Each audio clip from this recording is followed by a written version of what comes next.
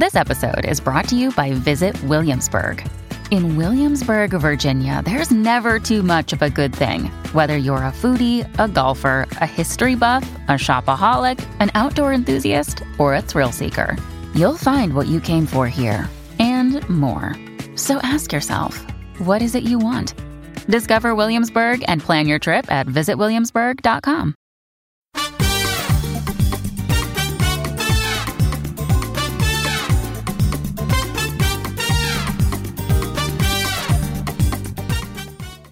This is the Get Booked Podcast, a weekly show for personalized reading recommendations. This is episode 234, and we are recording on June 2nd. I'm Jen Northington, and I'm here with Amanda Nelson, and we are coming to you from Book Riot. And before we get started, I want to take a moment to acknowledge that this is an extraordinarily difficult time for the Black community. Black Lives Matter, and we are sending support and encouragement. We're also putting together an episode for next week around anti-racist literature for those who need some more education and literature to refer to. Yeah, and I just want to hang a lantern on the fact that even if you are brown, you are not Black for most of us. And there are a lot of communities, I'm speaking from mine specifically, that are marginalized in their own ways, but that have a lot of anti-Blackness to work through. Asian communities, Filipino communities can be very anti-Black. It comes out in the way that we talk about our own skin color and the way that we have all internalized colonialism and the anti-Black messages that puts inside of us all. So doing anti-racist work is not just for white people. So when we put out that episode next week, I really encourage everyone who is not Black or Indigenous to have a listen. So yeah. Yeah, and that's our story.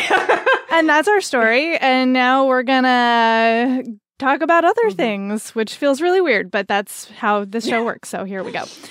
So speaking of how the show works, you send in your questions about what you should read next, what your book club might want to read, what you should get for a friend or a relative, et cetera, and we do our best to find a good option for you. If you want to send in a question, you can do that either via email, getbooked@bookriot.com, or you can drop the question in the form that's at the bottom of the show notes on the site for each episode.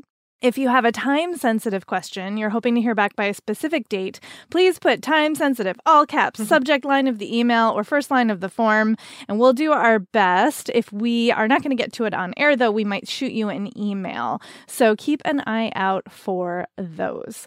All right, some feedback from listeners for askers. Eric sends a recommendation to A Lover of Whimsy for 10,000 Doors of January by Alex Harrow, a similar sense of adventure along with elegant language like some of the other titles you mentioned. And Wendy says, for Michelle, who's looking for queer fantasy books, I recommend Broken Wings by L.J. Baker, Princess of Dorsa by Eliza Andrews, When Women Were Warriors by Catherine Wilson, and everything Anna Burke has written, and all but Broken Wings are available on audio.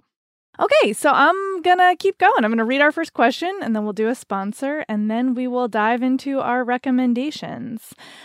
Dee says, since it's almost June, the gay month, today I want to ask for some LGBT recs. In the past, I've read The Price of Salt, My Lesbian Experience with Loneliness, On Earth We're Briefly Gorgeous, Brown, White, Black, The Song of Achilles, and probably others I can't remember. I already have Aristotle and Dante Discover the Secrets of the Universe, Red, White, and Royal Blue, Juliet Takes a Breath, Fresh Water, and Unkindness of Ghosts, and It's a Whole Spiel on my TBR. It would be great if you could recommend one fiction and one nonfiction, particularly looking for something by a female or non-binary author, and bonus points if they're not from the US or UK, even Europe, as I'm trying to read about experiences other than my own. Happy Pride Month, y'all. Okay, so let's do a sponsor. Today's episode is brought to you by Gallery Books. So Anna Green thought she was marrying Liam West for access to subsidized family housing while at UCLA, which is an interesting reason to marry someone, but in this economy. So anyway, she signed divorce papers when the graduation caps were tossed, and she thought she was done. She wasn't. 3 years later, Anna is a starving artist living paycheck to paycheck, while West is a Stanford professor. Now, he is part of a conglomerate. His family owns this mega grocery store chain. He's not interested in working for them, but he is interested in those greenbacks, honey, that come in the form of a $100 million inheritance. To get it, he has to be married for 5 years. That's where our girl Anna comes back into play. So the two will fake a marriage, but as he gets to know her and gets to appreciate the feisty, foul-mouthed, paint-splattered girl that she is, he'll begin to wonder if the money is worth the love of his life.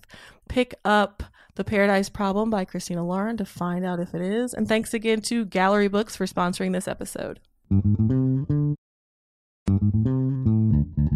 Today's episode is brought to you by Flatiron Books, publisher of 888 Love and the Divine Burden of Numbers by Abraham Chang. So this is an interesting love story. It's great for fans of Tomorrow and Tomorrow and Tomorrow and High Fidelity. It's set in the mid-90s at NYU. And it follows young Wang, who has gotten the advice of love through Chinese numerology from his uncle. So he believes that he will have 7 great loves in his life. And then he meets Irena in 95. And she's like the best. She's brilliant, charismatic, quick-witted, funny. They fall in love. But the thing is, she's number 6. So if he is to have 7 great loves, does that mean his time with Irena is going to come to an end? So this is a love letter to Western pop culture, Eastern traditions, and being a first-generation New Yorker. Make sure to check it out. And thanks again to Flatiron Books, publisher of 888 Love and the Divine Burden of Numbers by Abraham Chang, for sponsoring this episode. All right, Amanda, I think you took the nonfiction, yeah? I did. And I also want to mention that this listener sent us as like payment a picture of a puppy from her that her coworker has, and it was real cute. So thank you very much for that. We do not require payment of any kind to answer your questions. However, if you feel if the Holy Spirit leads you to send us puppy pictures, we will take them. 100%. Okay, so I ignored a little bit of this question. I went with I Don't Want to Die Poor by Michael Arsenault, which is a new release. He's not non-binary, and he is from the US, but I picked it because this is an essay collection that came out in the beginning of April, like right as COVID was happening. And I'm trying really hard to spotlight new releases from authors that were putting out books during this time, because they can't tour. All the bookstores are closed. It's really difficult for them to promote their work and to, got to earn out that advance. And he is a Black author, so I feel like led to talk about that right now. So this is hilarious and very upsetting. I Don't Want to Die Poor is an essay collection about his student loan debt, which is another reason why you should go buy it, because, he needs that change. Just needs it. Just needs it. So Michael graduated with a lot of student loan debt. Like, I think it was 5 or 6 figures, that his mother had also co-signed some of the debt for him. He went to, I don't remember, was it Howe? I don't remember what college he went to. Anyway, and has a successful career. Like, he's a pretty well-known writer and is doing well for a millennial, in his 30s. But with all of that crushing student loan debt, he gets to enjoy almost none of it. And so there's a lot of, some of these essays are more political or about how, like capitalism is broken and we're not doing enough to help people who are graduating with these crushing debt loads.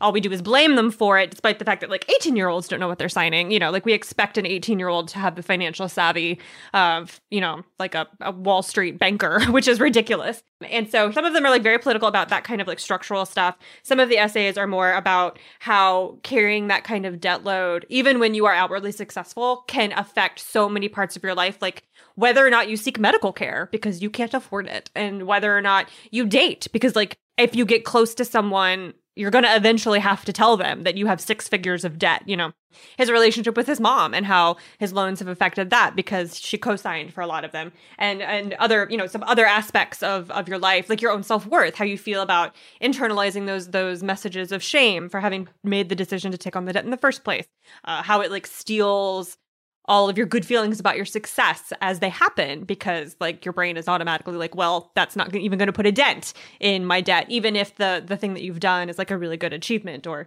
a big deal otherwise. So I think that people will find a lot, especially if you're a US reader, will find a lot of relatable things in this. And he's hilarious, like just the most ratchet, like just so good. So funny. And even though he's writing about very serious and emotional and structural issues, just hashtag laugh cry is what you're going to do the whole time, because that's what I did. So that is I Don't Want to Die Poor by Michael Arceneaux. I have had my eye on that collection, and now I definitely need to pick it up. Yeah, it's great. It's so good. So relatable. And then also, obviously, his experiences are different from my own, so I look forward to reading that. My pick is fiction.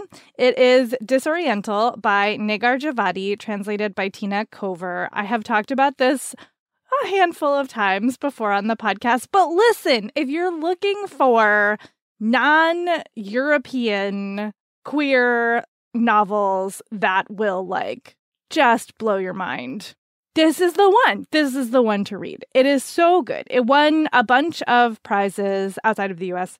And it is about a young girl whose family flees Iran when she is 10. And they go to France to join her father. They are, fleeing political persecution. And she is not just telling... The author is not just telling this one story of Kimia fleeing Iran at 10 years old, which is already like a big story, but she goes back into the history of her family. And so it's interesting. The narrative structure is not particularly straightforward. You move around in time and space, both through the history of the family and then through Kimia grown up in France, and then to her childhood in Iran, and then moving to France. And it's like, I have heard from some folks who I've recommended it to that it took a little while for them to like get into the rhythm of how it was moving around. But I swear to you, it's so worth it. It is so, it's heartbreaking in so many ways, but it's also really beautifully written. The translation is stunning. It just feels so seamless. The characters are amazing, and it just has this lovely storytelling feel to it when you're going back into the history of the family. Like, it feels like, you're sitting around with your family and one of your, great aunts or great whatevers is sitting there telling you this story that maybe she heard as a kid from her grandmother. Like, it just has this incredible narrative feel to it. I love the marrying of that sort of oral family tradition with this very contemporary story of a young queer woman who has been displaced. So I think it's just so good, and I want everybody to read it, so I keep talking about it. Again, that's Disoriental by Negar Javadi, translated by Tina Cover. All right, our next question is from Nikki, who says, I'm a healthcare worker, and this pandemic has been challenging both personally and professionally. My colleagues and I have been working 24/7 to support our community through this difficult time. I'm proud to serve my patients, but I'm feeling increasingly isolated as the pandemic stretches on. I'm in a long-distance marriage, and due to travel restrictions in place for my organization, I'm not sure when I will be able to see my husband or family again. I always turn to books in times of crisis, and I'm having trouble concentrating on my usual genres. What I'm hoping for in my reading life is some light, fluffy romance with lots of banter, particularly with depictions of strong sibling relationships and/or found families. Some comps would be the Bridgerton series or The Governess Game by Tessa Dare. I know this is a very specific request and would appreciate any and all recommendations. Okay, we appreciate you, Nikki, and I hope that this is over for you soon. Okay, I picked True Pretenses by Rose Lerner, which is the second book in the Lively St. Lemisted series. But as always, as we always say, you do not have to normally read romance series in order. The same is very true for this one.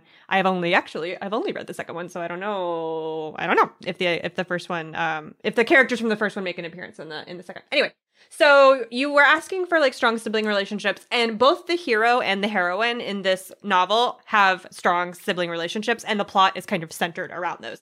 So this is about, I forgot to give you a trigger warning for anti-Semitism in this one. So this is about Ash, the hero's name is Ash, and him and his brother, Rafe, are con men out of London. They have been together, orphaned together since they were very young. I think Ash was 8 when his mother died. And they have been like conning the people of London since. They're very lovable. It's like con men with the heart of gold. And the heroine's name is Lydia. And so Ash, our Jewish con man hero, falls in love with Lydia, our Tory, stuck-up, middle-of-nowhere village heroine. And it is amazing.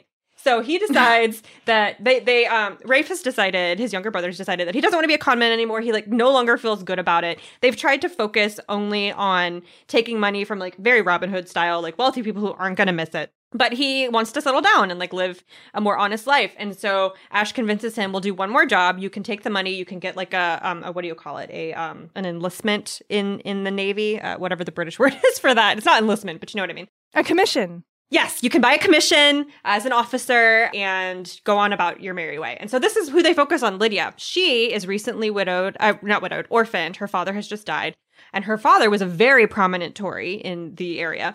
And her brother is supposed to take over the seat. And he doesn't want to. He's like, hella not interested, mostly just wants to garden and is just the most lovable. Their relationship is adorable. And so really she's like the political brains behind the whole operation. And her plan is to get married so she can access her money that she's inherited and use it to keep the seat running, to like keep the Tory interest running in that area. And so she, Ash gets wind of this and decides he's going to marry her and like take her money, or get his brother to marry her, so he can take the money. But things go awry. Like everyone's trying to con everyone else.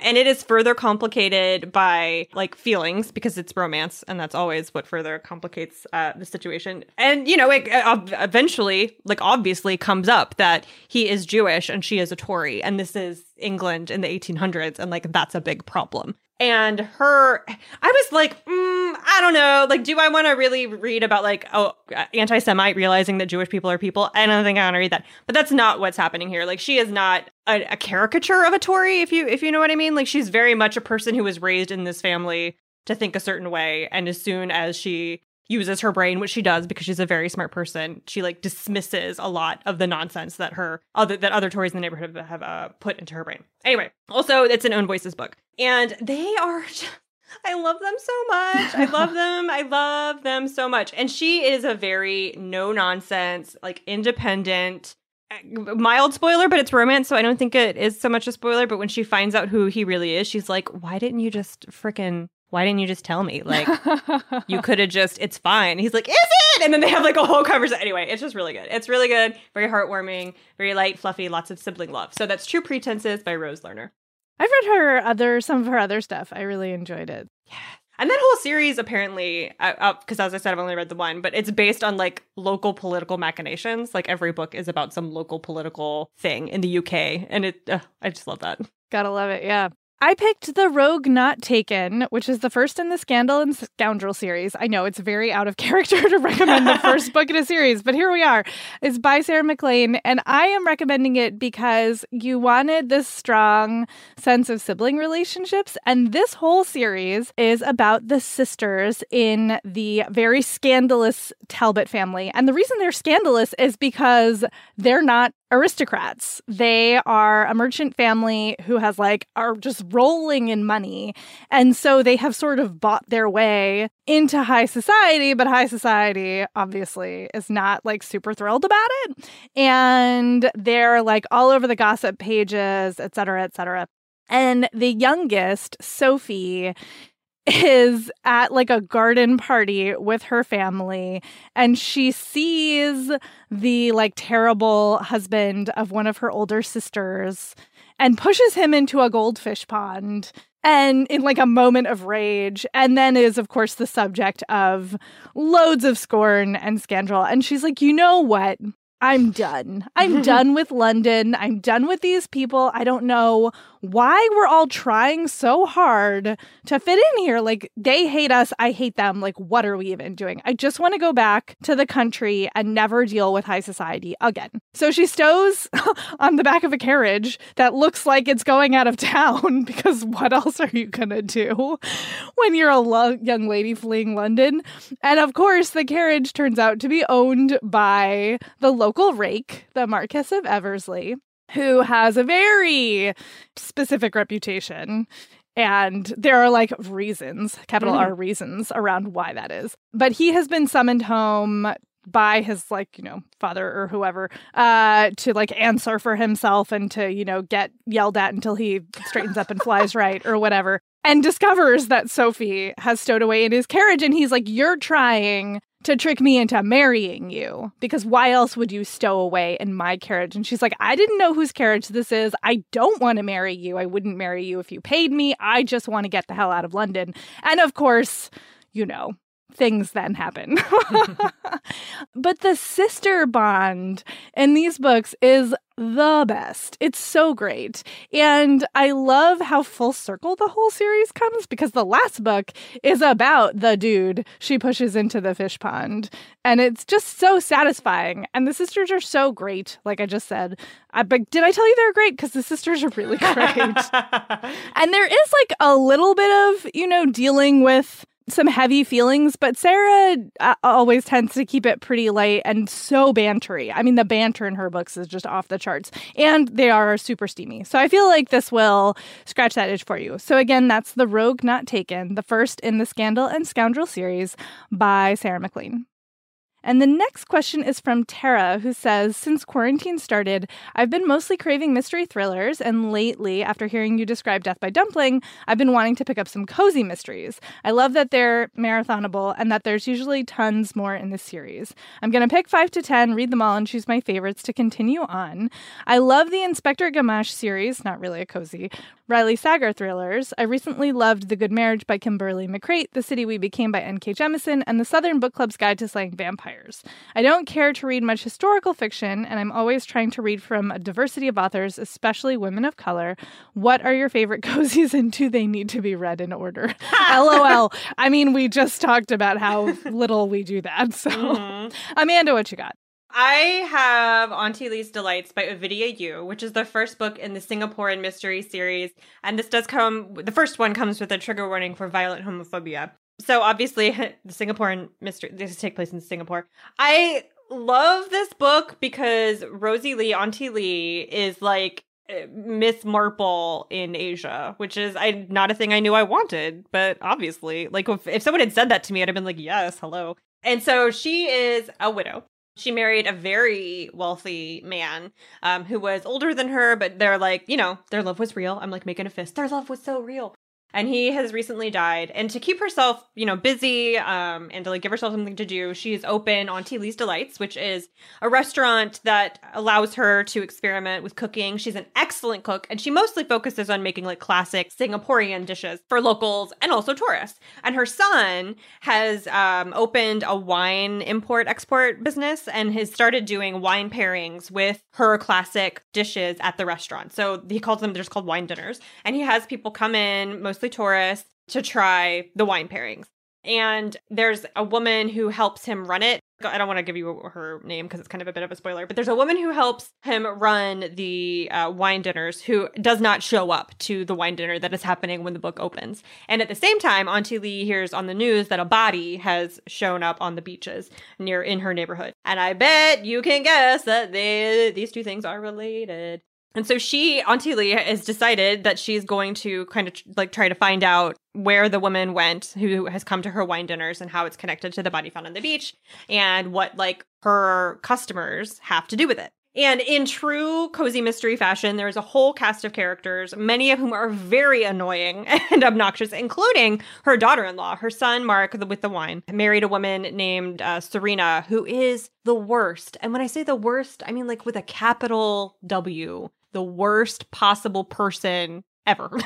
And she makes Auntie Lee's life miserable. But the thing that I really love about this character, about Rosie Lee, is that she is just unflappable. Like it's so Miss Marple about like these young people make these big stinks at her and try to manipulate her. Sometimes it's try to manipulate her out of her money or manipulate her into making decisions that they agree with or whatever. And she just like, she sees right through everyone and cannot possibly care. And in the same way that Miss Marple like uses her connections in the neighborhood that other people who were like ageist and terrible call busybodying, like to her it's just caring about her neighbors like a human would. Auntie Lee is very much doing the same thing. Like she feels very deeply that people who come into her restaurant are her family, like she is nourishing their bodies, she cares about them, and so she feels involved in their life. She's also like a super genius and very bored. So you put all of that together and you get an amateur sleuth. So that's Auntie Lee's Delights by Ovidia Yu.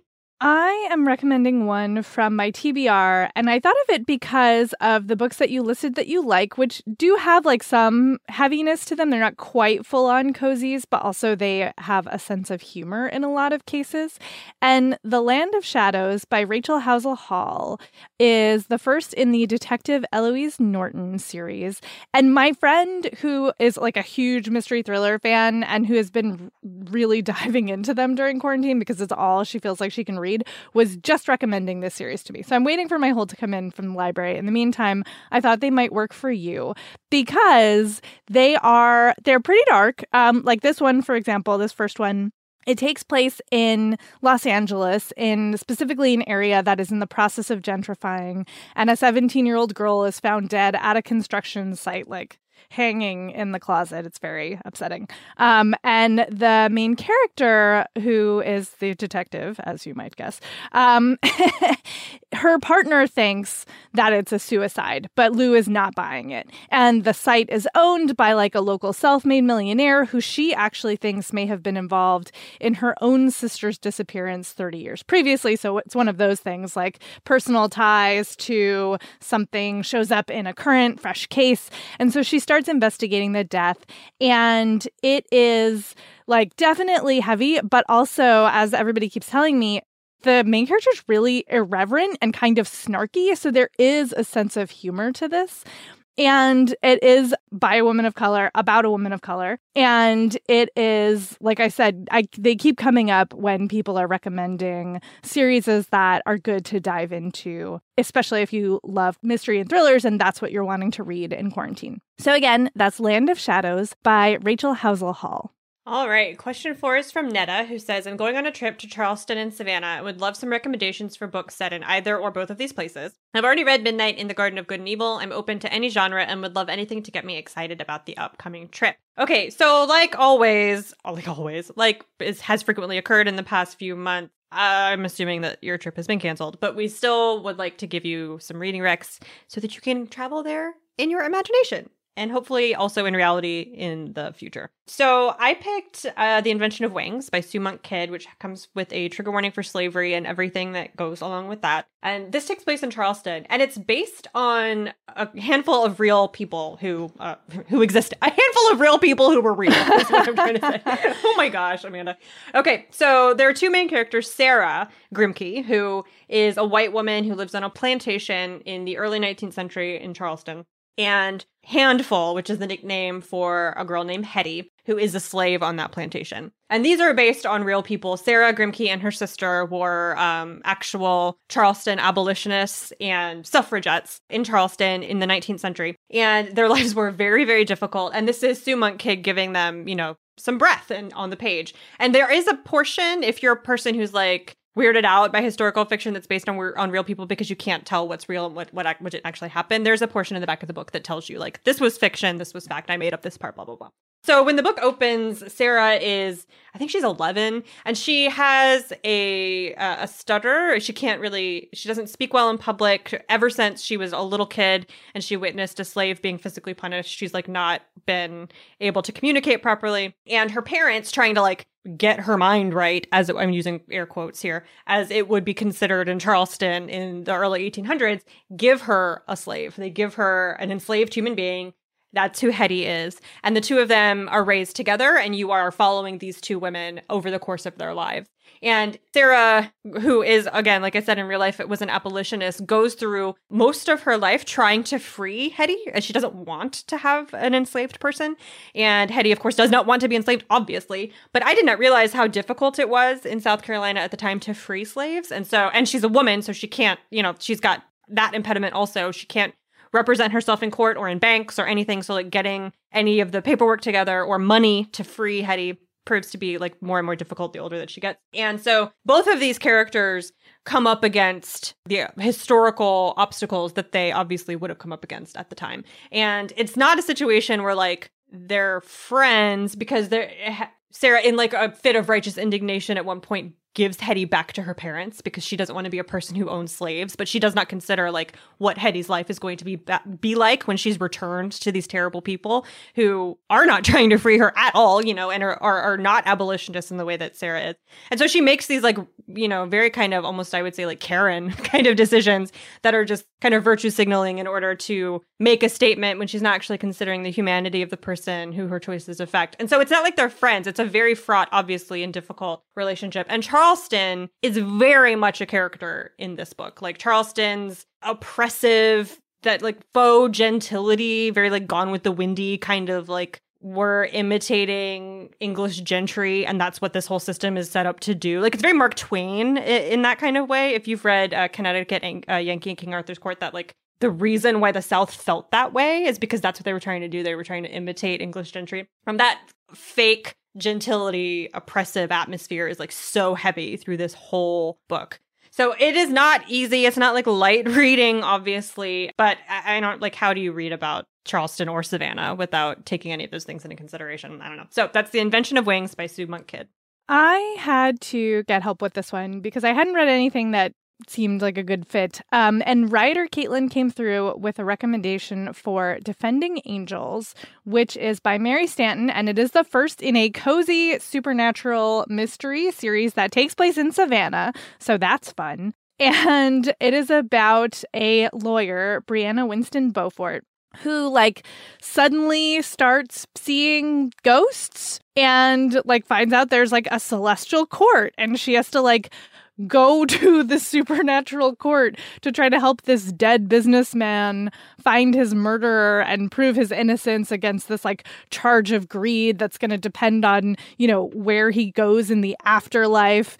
And I just thought this sounded so off the wall. I've read a fair amount of supernatural books and I don't remember ever reading about a supernatural lawyer before. Like that's a new one for me. And I was poking around in the reviews and everybody was talking about how Savannah is a character and how like quirky the premise is and how interesting it is. So I think that this one might be like, obviously you're not gonna, you know, go defend ghosts in Savannah, but it might be a fun quarantine read and give you a feel for the city as well. So again, that is Defending Angels, the first in the Beaufort and Company series by Mary Stanton.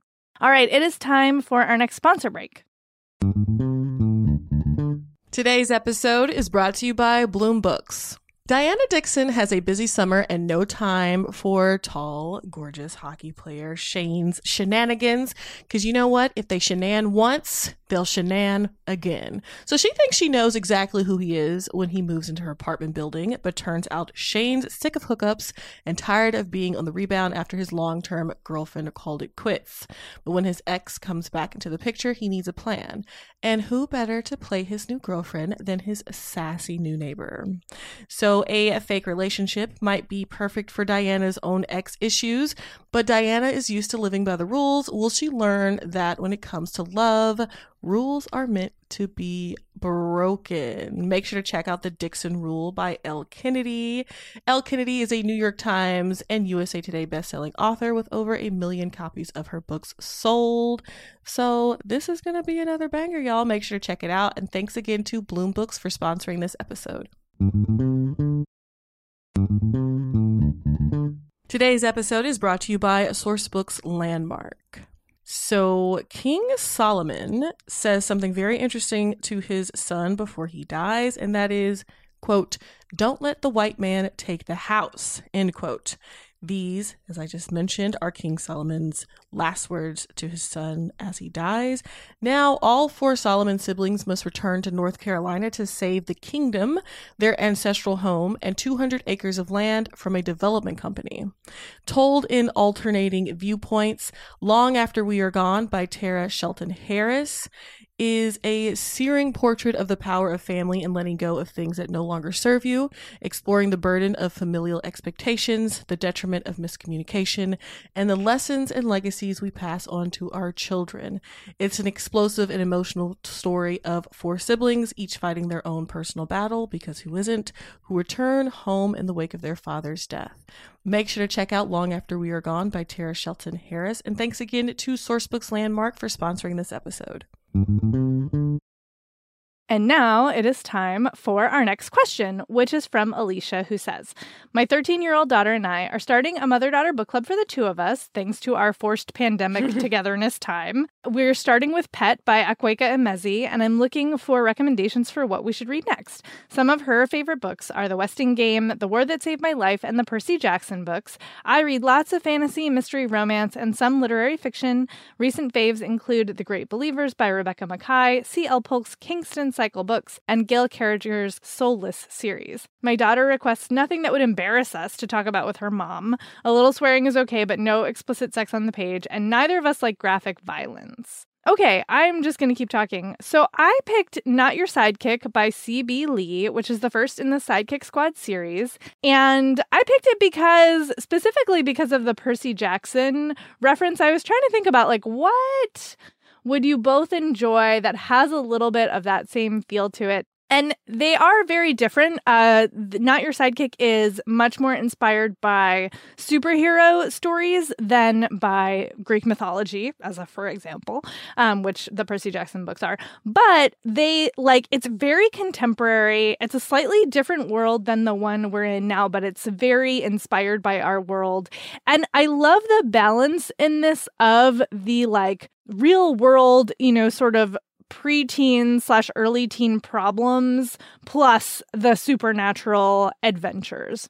So Jessica, the main character, is part of a family in which everybody, in her family has superpowers, which is not that weird. Her parents are sort of local super celebs, and, they're not national or international superheroes, but they're pretty high up in the local ranks. And she has not, as far as she can tell, despite her best efforts, has no powers. And she is just trying to beef up her college applications. And she finds an internship, except it's for the town's supervillain.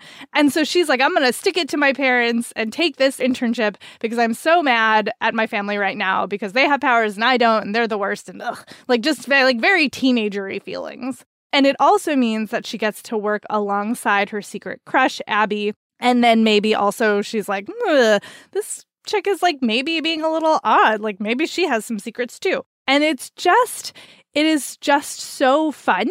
And it is such an interesting examination of superhero culture, which is a weird sentence that I just said. But it really is kind of fascinating. And it delves into all of these issues of perception and what it means to have powers and how they can be co-opted by government structures or local politics or whatever. It's just really interesting. So I feel like there's tons to talk about. I love Jess and her friends, and there's more in the series if you end up liking it. So again, that is Not Your Sidekick by C.B. Lee. I went with an author you are familiar with. I picked the Etiquette and Espionage series by Gail Carriger, which is, Etiquette and Espionage is the first book in the series. It's called the Finishing School series. And so this is about a 14-year-old girl named Sophronia. All the names in this book are amazing. BTW. A 14-year-old girl named Sophronia who is very annoying to her family. She's not annoying to the reader, in my opinion. But she is not very ladylike. She has a hard time focusing on the things that proper young ladies her age are supposed to be focused on. She's forever getting her dresses dirty, climbing trees, and fixing clocks and putzing with clockwork devices. This is a steampunk series, so there's lots of clockwork stuff. And so her mother is I can't deal with you anymore. You're going to go to finishing school. You're a great trial to me, girl. And so she sends Sophronia to Mademoiselle Gerardine's finishing academy for young ladies of quality, which is honest an airship, which is amazing. I love that so much. And so Sophronia goes to this school and she's like real bummed about it because she does not want to be a young lady of quality. She wants to do what she wants to do. But then she gets there and realizes that this finishing school is not a normal finishing school. It is a finishing school to teach girls how to be assassins and spies. So that's what she learns how to do. And so she learns all the trappings of being an appropriate young lady, like how to, you know, carry on a conversation and what forks to use at dinner. I don't know, like those things that you need to know, not because now she has to be a proper young lady, but so she can pass as one in polite society in order to collect information from powerful people and also maybe murder them if they're bad. Like, who knows? Maybe there's going to be a murder. We're going to find out. So she learns how to use all these weapons and all these like cool clockwork tools. She has a little clockwork dog who's adorable. And then in her, as is to be expected, I think, on a boat full of girls being taught how to be a spy, she does not, like, follow the rules very well. She does not stay in her room when she's supposed to. She explores the ship a lot and gets embroiled in this, like, political kind of espionage situation that's happening on the ship. There are werewolves who wear top hats. Everything is great. It's just a steampunk comedy of manners with a really great feminist message that I think would be a wonderful thing to read with like a younger daughter, really of any age. But she's 13, so she'll relate a lot, I think, to what Sophronia is going through of like the expectations that we put on how girls are supposed to behave and all of that kind of stuff. So that's Etiquette and Espionage by Gail Carriger. Okay, question 6 is from Caitlin, who says, I've gotten so many good, quirky books with unusual characters or premises, like a 1980s high school field hockey team who dabbles in witchcraft, or characters like a wyverary, whose mother was a wyvern, father was a library, or a washed-up rock band who has to compete in a universe-wide battle of the bands to prove that humans are sentient and save the planet. I enjoy most genres, so not limited to fantasy, but more of that. Okay, Jen, what you got? Have you met Gideon the Ninth? Because I was looking through my reading spreadsheet for like, what are the quirkiest books I've read in the last year? And I was like, well, it's got to be hands down Gideon the Ninth by Tamsin Muir. This book has so much going on. It takes place in space. It's a space opera, but with necromancers and like swords. Like everybody's got a sword. There's very few high-tech things in this book. And the main character, Gideon, is an orphan who's grown up on this like exceedingly dreary, terrible planet where her arch nemesis, who's the daughter of like the local muckety mucks, has made her life absolutely hell. I mean, they've made each other's life hell, but Harrow has the power, so Gideon's life is worse. And she just wants to go. She wants to enlist. She wants to fight in the Empire's wars. She wants to get the heck off of this planet. And she has this whole plot and is thwarted, of course. And Harrow is like, listen, the Emperor is having a competition of some kind to like be his right-hand people, and I need a swordswoman. So you're going to come with me, and that's how you're going to get off this planet. And once I win this competition, you can go do whatever you want. And Gideon like basically doesn't have a choice. So she says, okay. So then the book turns into this like locked planet murder mystery because people are killing off these competitors in ways that like are not kosher within the rules of this competition and pretty grisly, in fact. And Gideon is just trying to survive. Like, she is not a detective. She does not know what the heck is going on. Her solution with everything is to like hit it with her sword or her fists. And she's got this very complicated relationship with Harrow, and everything is quirky and hilarious and weird and dark and gothy. Yes, gothy. It's a lot. There's a lot going on. And I think if you love quirk, you're going to love this series. I will also say that I have read the second book, Harrow the Ninth, which doesn't come out until the fall. It is fantastic. So everybody like pre-order that business. So again, that is Gideon the Ninth by Tamsin Muir. Okay, I picked the Southern Book Club's Guide to Slaying Vampires by Grady Hendrix, which comes with trigger warnings for racism and harm to children. And this was pitched to me and the world. It's like the blurb on the book, so not to me because I'm special. As Fried Green Tomatoes meets Steel Magnolias meets Dracula. So this is the only book I'm going to read for the rest of my life because all of those things are very relevant to my interests. Also, if you read the intro to the book, Grady Hendrix talks about how this is an homage to his mom, which I love. I just love it. So this is, I mean, it's in the name, right? It's about a neighborhood book club of very proper Southern white ladies in the 80s or early 90s. So like the fashion discussions and the decor discussions in this book are so great. And they have a book club that is supposed to be like they're telling their husbands that their book club is a Bible study, but in reality, they read like really trashy true crime thrillers. And Patricia Campbell is the main character, and she has married a doctor. She was a nurse, and she gave up her career to marry this doctor and become a mom. She's got 2 kids, and her neighbor is an elderly woman whose nephew comes into town and moves in with the aunt. And then like weird things start happening in the neighborhood. Animals, showing up looking all kinds of weird. Children start going missing, specifically in the neighborhood's Black community, which is not in the white community. Like this is a de facto segregated community. The South in the 80s. And Patricia Campbell becomes more and more convinced that like this dude has something to do with it. Why won't he come outside during the daytime? Why does he not drive? Like, why is he looking sick all the time, except the day after one of these kids goes missing? Like it's not hard to put these puzzle pieces together. And so she convinces her book club that like something is super weird about this guy. And they start collecting evidence, and they go to their husbands, one of whom is like a detective, and are like, this is weird. This guy is very suspect and questionable, and like we need to do something about this. And their husbands completely shut them down because you've been reading too many crime books, ladies, and you're hysterical, and we just need you to calm down. Turns out they're like all in business with the guy. And so it's such a fascinating, creepy book. I mean, it is Fried Green Tomatoes meets Dracula, right? Like this is Southern women fighting vampires, like housewives fighting vampires. But you add in all of this social context to the situation. Like these are housewives, so they are not to be believed. They're just housewives, right? Quote, just housewives. The main victims of the violence in the book are Black children. And Grady Hendrix does not let these white ladies off the hook for that fact. And the ways that they have to go about defending their community and their children and all the children in this Black community, because, there's no such thing as other people's children, despite what their neighbors and their husbands and the police tell them. It's just so interesting and like a really great modern take on a vampire novel. So that's the Southern Book Club's Guide to Slaying Vampires by Grady Hendrix. Excellent. All right. So our last question is from Katie, who says, recently, I've become interested in houseplants. Side commentary. I love how many pictures of plants are in my Instagram feed these days. Yes. I also am a fan of houseplants. Okay, I will keep reading the question now. I've recently become interested in houseplants, and I've absolutely loved reading How to Houseplant by Heather Rodino. I loved the author's practical tips on finding the right light for your plants, watering, different kinds of soil, and what plant would be best for your space. I'm interested in learning more about plants, both indoor and outdoor, / gardening in general. I'd love to read something else that is along the same lines as How to Houseplant, perhaps a step up from beginner, but not quite expert. I'd love to hear any recommendations you might have. I am going to recommend to you Happy Cactus by John Pilbeam. And here's why.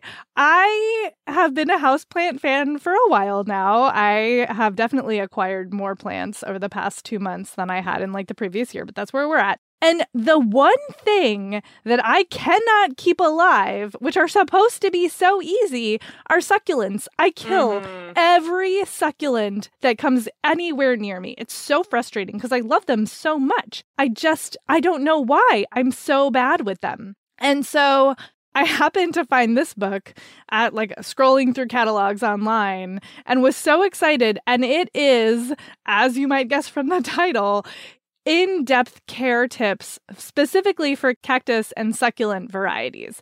And like, again, it seems easy. I am here to tell you it is not always easy. And I really love how this book breaks down like all of these different, it talks about 50 varieties, first of all. That's pretty comprehensive. And it does get into like, okay, where do you put it?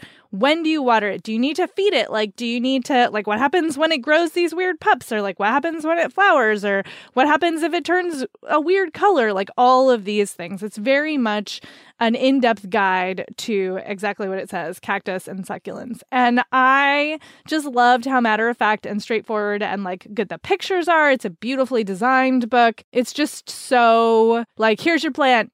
Here's what's going to happen. Here's what's maybe going wrong. Like, go forth and enjoy. So it's very specific But again, I love succulents, cannot keep them alive. I found it very useful. So that is Happy Cactus by John Pilbeam. I also want to give a quick shout out to Gardener's World by Monty Don, which is a show that you can watch on YouTube. Monty Don is like the British gardening dude. Plant daddy. I mean, yes, plant daddy. Oh my God. Ooh, I can't know. Amanda, why did you put those words in my head? Cannot unsee. Oh, Lord. Sorry, I just ruined Monty Don for Jen. Never going to recover from that. Okay. Anyway, Monty Don is great. I fell very hard for the Big Dreams, Small Spaces series that he is the host of, where he helps people figure out what to do with their tiny backyards. Anyway, the YouTube episodes are great, and he like walks you through like, okay, like, do you need to like deadhead things? Do you need to divide things? Do you need to plant bulbs now or later? What do you need to do? Like, that's very much what he's there for. I'll put a link to that in the show notes. Sorry. Don't be sorry, Amanda. I mean, be a little sorry. Be a little just a little bit. Sorry, a little bit sorry. Okay, so I picked Wild at Home, How to Style and Care for Beautiful Plants by Hilton Carter, who I discovered on Instagram, and he is 100% worth the follow.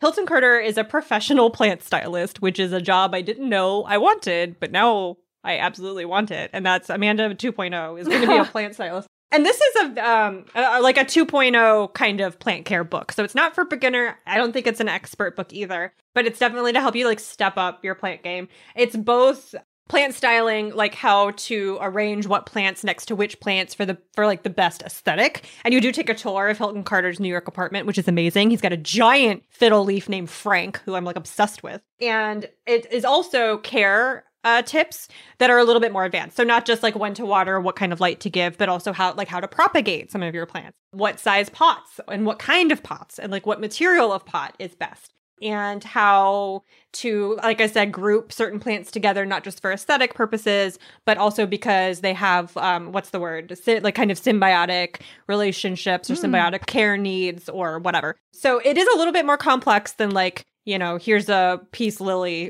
water it once a week, whatever. And the plants that he talks about are upping kind of your plant game a little bit. So like fiddle leaves, he does talk about a lot.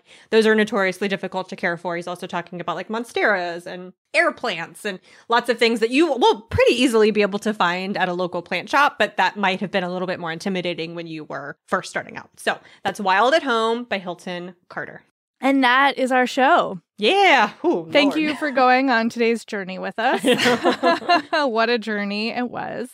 If you are inclined to leave a rating and or a review on Apple Podcasts, we super appreciate it. It helps other folks to find the show. Thank you to our sponsors for making today's episode possible. And you can find us on social media talking about plants and Black Lives Matter and all kinds of stuff. Amanda, where are you? I'm on Instagram at I'm Amanda Nelson. And I am also mostly on Instagram these days at I am Jen IRL. That's IAMJENNIRL. And we will talk to you next time.